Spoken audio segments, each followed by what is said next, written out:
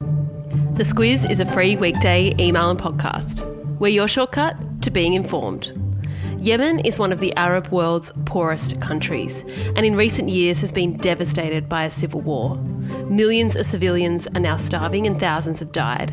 The conflict itself is complicated. It involves much more than one side taking up arms against another, especially with Iran, Saudi Arabia and Western nations involved. In this episode, we step through the origins of the conflict and what it has meant for the people of Yemen. Squiz Shortcuts is the backstory to the big news stories. I'm Kate Watson. And I'm Claire Kimball. Claire, as we do, let's take a quick look at the geography. Yemen is at the southern end of the Arabian Peninsula, and this is one of those moments where a map would make life a whole lot easier. You and I have a few of those moments, but Yemen borders Oman and Saudi Arabia at the bottom of the Arabian Peninsula, and across the Red Sea is the African continent, and the Persian Gulf is on the other side of that peninsula. In ancient times, the country that is now Yemen was the crossroads of Africa, the Middle East and Asia, something that's reflected in its population today. The vast majority of the population of Yemen is Arab, but there are some people of Pakistani, Somali and Indian heritage in Yemen. These days it has a population of about 28 million people. The vast majority, as in about 99%, are Muslim. And within the Islamic faith, there are two major denominations, Shia and Sunni. The two sects agree on the fundamentals of Islam, but they are in conflict about the leadership of the Muslim community after Muhammad's death. It's good to get a handle on the demographics here because it really goes to the heart of the current conflict in Yemen. It does. So in Yemen, about 55% of the population is Sunni and 45% is Shia. There's other estimates that put Shias at higher and lower numbers, but that's the United Nations number.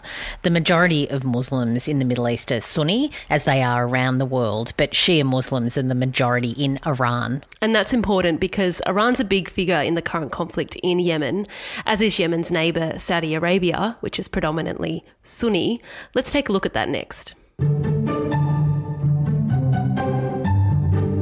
Yemen unified in the mid-1990s after a joint governing agreement was struck between South Yemen, which was a former British colony that turned communist, and North Yemen, which had a representative government for some years. After it became one nation, it wasn't long before it outraged its neighbours Saudi Arabia, and consequently Saudi Arabia's ally, the US. And this is because of the position they took when in August 1990 Iraq invaded Kuwait over an oil dispute. The United Nations, America, Saudi Arabia were all concerned about the invasion and talked about a military intervention which eventuated at the start of 1991 in the first Gulf War. But Yemen had the view that there should be no intervention from non-Arab states, and that's a position that the Saudis and the United States didn't much like. So Saudi Arabia and the US aren't fans of Yemen's government. Remember that? We'll revisit it very soon. Meanwhile, there were troubles brewing within Yemen itself. Its first president, Ali Abdallah Saleh, who was formerly president of North Yemen, was looking to find a way of governing that involved a sort of informal power-sharing agreement with the military and the various tribal chiefs who were still a strong force in Yemen. And a lot of those tribal chiefs were receiving payments from Saudi Arabia. The Saudis saw an alliance with those tribes as a way to have a say about what was going on there. But after some time, with all those players not getting on so well, civil war broke out in 1994.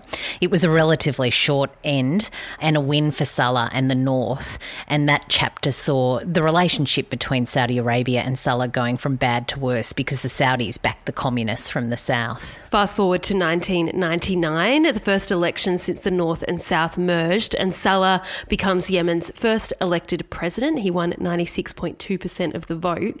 It was a move that secured his place as the most powerful man in Yemen.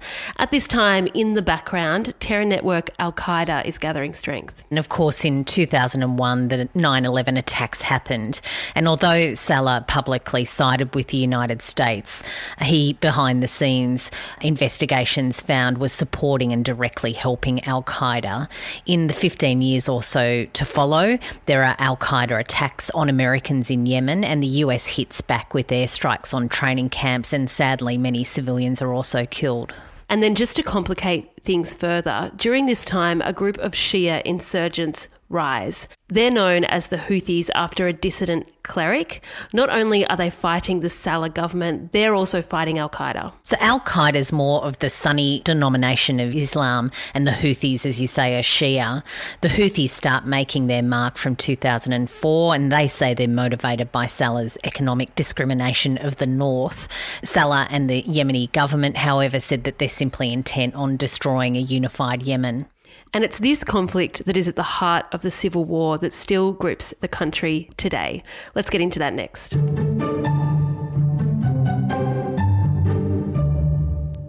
So far, we've discussed how Yemen's been marred by religious disputes, tribalism, north and south divisions, Middle Eastern politics, and the war on terror.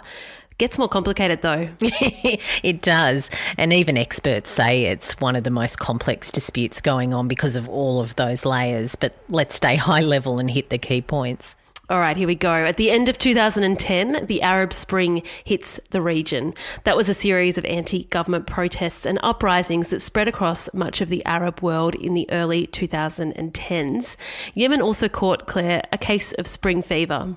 The uprising in Yemen in early 2011 was initially against unemployment, economic conditions and corruption, as well as against the government's proposal to modify the constitution so that Saleh's son could inherit the presidency.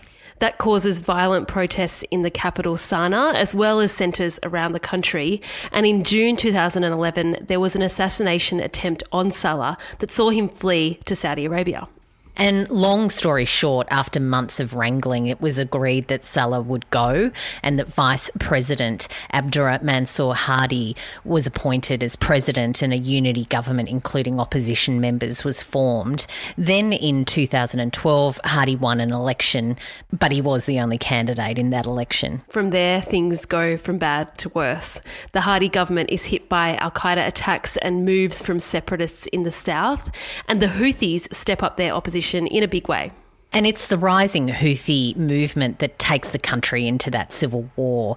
From late 2014 and into early 2015, the rebels get backing from the Iran government, which, remember, is also Shia Muslim aligned, and they take over the capital, Sana'a. Claire, at this point, the Houthis, despite having previously fought against the government led by Saleh, formed an alliance with him of sorts. That's right. Saleh backed the Houthis in a bid to regain power. They had some success in their attempts to take control of the entire country, forcing President Hadi to flee abroad in March 2015. As they say, my enemy's enemy is my friend, and that's very apt in this case. It's at this point that Saudi Arabia really get involved. So remember, Saudi Arabia has a Sunni Muslim population, so it didn't much like the idea of a Shia Muslim insurgency, particularly one backed by Iran, to get its hands on power in Yemen. So the Saudis form a coalition with 8 other mostly Sunni Arab states, and they also receive logistical and intelligence support from the US, the UK and France.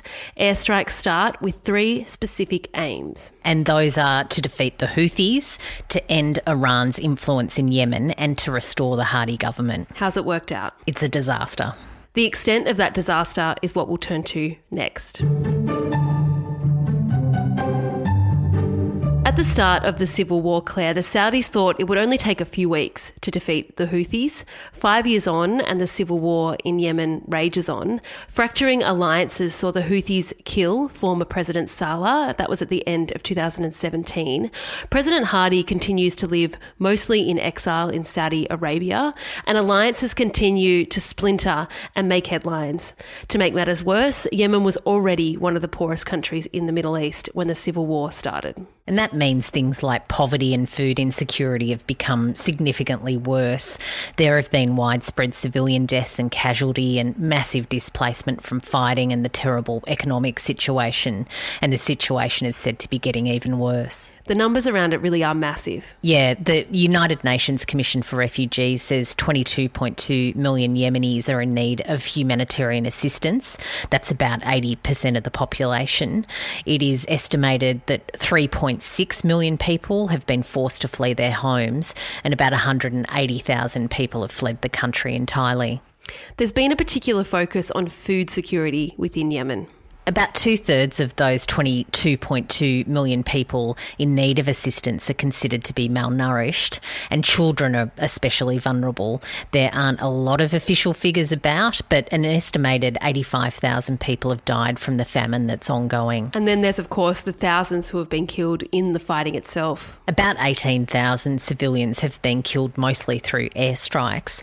One of the big criticisms of Saudi Arabia's conduct during the war is accusations that about a third of coalition airstrikes have targeted civilian buildings, including schools and hospitals. It's been labelled the world's worst humanitarian disaster, and there's not much hope of anything improving anytime soon. No, and the United Nations are very worried that things will get worse because money to fund humanitarian work is very tight, with COVID-19 taking the world's attention. And on that very sad note, that's your shortcut to Yemen. On to our recommendations.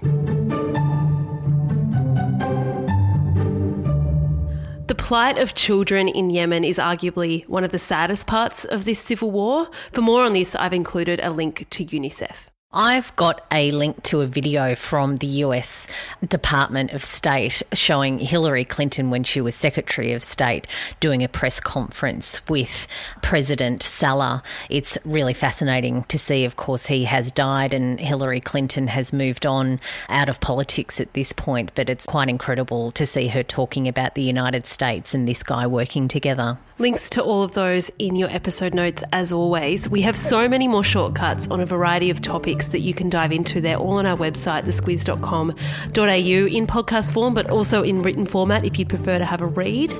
If there's something in the news that you find confusing or hard to understand, shoot us an email to hello@thesquiz.com.au and we will add it to the list. Thanks for listening in. Until next week. The Squiz is a free weekday email and podcast. We're your shortcut to being informed. Sign up at thesquiz.com.au.